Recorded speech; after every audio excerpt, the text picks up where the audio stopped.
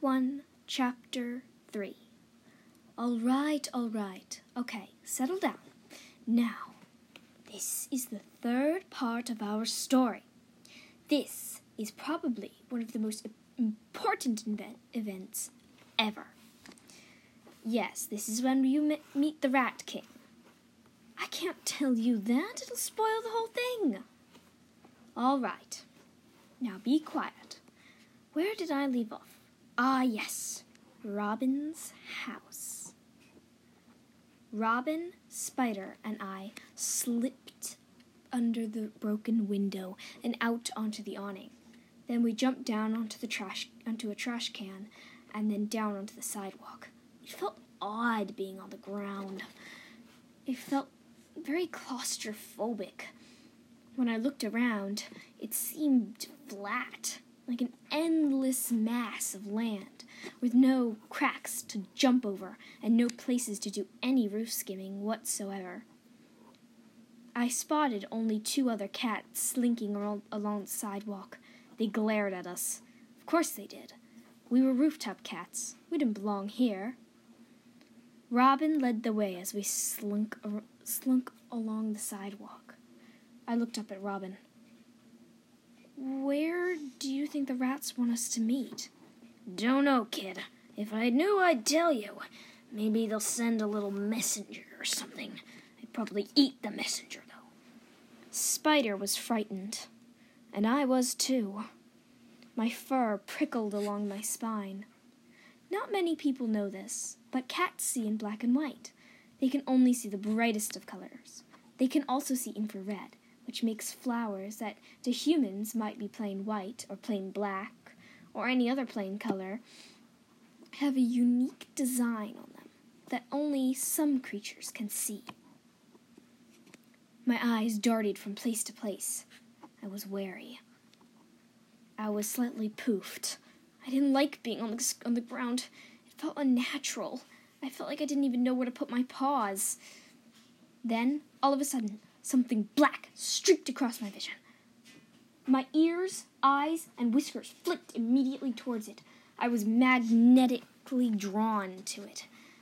It was a rat. A black rat with a long, pink tail. It twitched its whiskers at me. I think we should follow that rat, said Spider, and just like that, he streaked after it. Robin and I followed behind him. He led us into a small open basement window. We slunk in through the open basement window. It was an abandoned house. When we jumped down, we saw a few other cats down there. They were all wary, their pupils dilated so that they could let in as much light as possible, so they could catch every little movement. Most of them were lowered to the ground, ready to spring up and pounce at any moment. Then I heard a voice. Well. Who do we have here? It looks like our party has been completed. Then he stepped into the moonlight. It was an opossum with a long pink tail that had, what was that? A needle poking through it, as if someone had stuck it in there. It had scars running down its back. Its muzzle was scarred. The scar was still pink, where someone had scratched it. It had a fish hook stuck in one ear, and its other ear had been mauled. The rat was the most disgusting thing I've ever seen.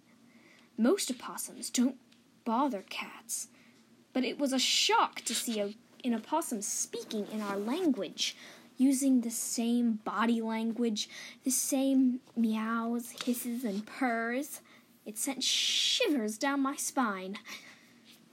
It grinned from ear to ugly ear. Its teeth looked like they had been filed to sharp points. They were not yellow but flashingly white, as if he took the utmost care of his teeth. His claws had definitely been filed to a point. Or had they? They shimmered and glimmered in the light. No, he had dipped his claws in metal and then shaven them to points. Where he had gotten the metal, I had no idea. I heard a low, growly hiss coming from a burly tomcat. He was an orange tomcat with a smushed-in muzzle. He had a scratch going down his side and a nick in one ear. He looked like he had seen many days. And the smell coming off of that cat. He was obviously the cat that had come to represent the sewer cats. Behind him, there was another cat. She wasn't as old as this cat. She was a gray tabby. She had an air of confidence about her. She, too, looked like she was a sewer cat, by the way her fur was ruffled and bedraggled, and her paws looked stained, as if she had been stepping in water for a very long time. Across the room from the burly Tom sat a pristine white cat. One of her eyes was blue, and the other one was an auburn yellow. She sat with an air of confidence, just like the other sewer cat, but even more so. She thrust out her chest like she was the most important cat in the whole of the realms. She seemed laid back, while the others were bristling and hissing. She sat back on her haunches, not worried whatsoever. She had 2 cats on either side of her. One of them was a very old and battered tomcat, a tabby with a long, fluffy tail. On her other side, there was a black cat with a white tuft of fur on his chest. He, too, was a tom. At first I thought they were alley cats, until the white she-cat spoke. "I'm here representing the alley cats." I was surprised. She had kept herself in very good condition. It looked as if she hadn't split a claw in her life. Next to us was a chubby male cat. He looked scared. His eyes were wide and his pupils were dilated. His whiskers thrust forward to feel every movement. He was a gray tabby tom, and he smelled of humans. I had to admit, this house cat had guts coming here. On his other side, there was another she-cat, a ginger she-cat. She, unlike her associate, was missing her tail. It looked as if she had gotten it caught in a cat trap or something, but she too reeked of humans and their awful food they feed, cats. They were obviously here representing the house cats. We all said who we were representing. We were all still bristling.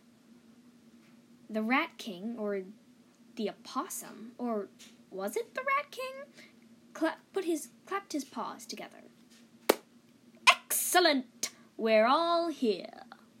I," he said, pausing for dramatic effect, "am the Rat King." He grinned. And then I noticed that he not only dipped his claws in metal, he didn't just have his own pristine teeth, but somehow he had managed to dip his 2 front fangs in metal. As you can see, he gestured one paw forward, and then I recognized the hooded rat. It was the witch rat, but she wasn't alone. Behind her, there were 3 other witch rats. They stepped forward all in a line. One of the witch rats A white rat with pink eyes gestured the Rat King forward. He leaned down, and she whispered something in his ear. He grinned devilishly and then sat up.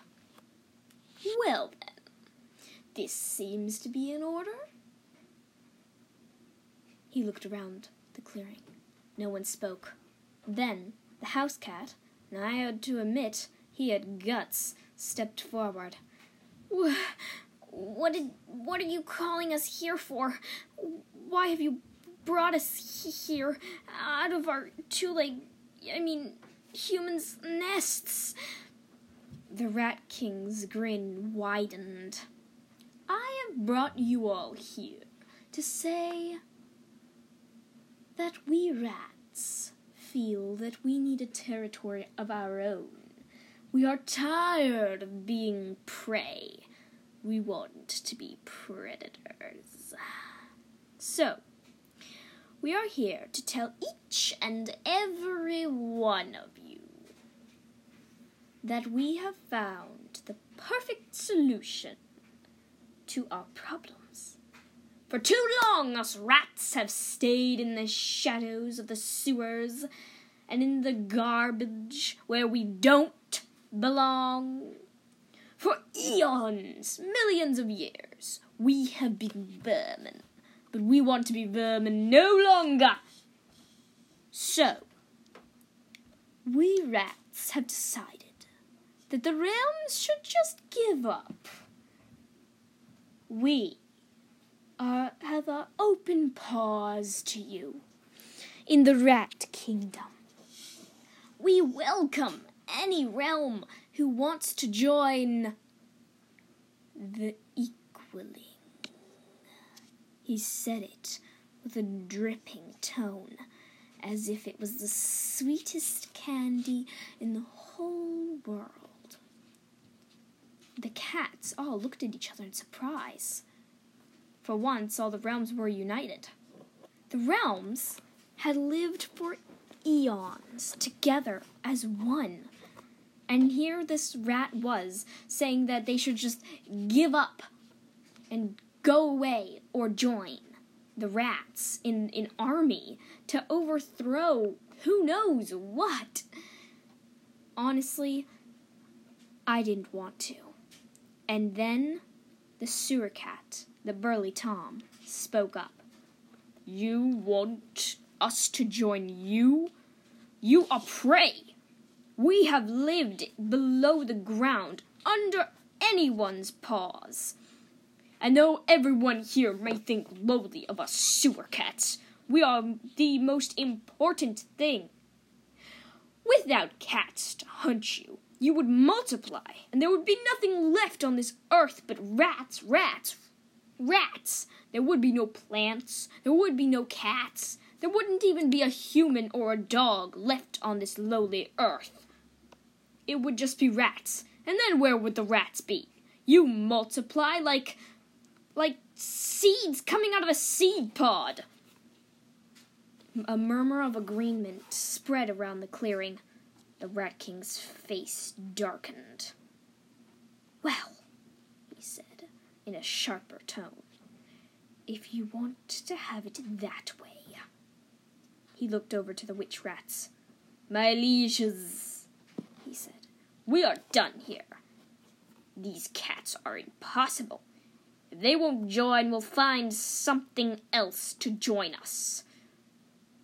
He looked towards the cats, glaring.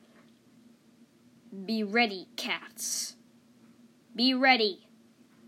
I will come at you with everything I've got, and soon we will wipe the cats off this very earth. We are tired of being the vermin under everyone's paws. We want more. We are tired of scavenging for garbage where you cats feast on us.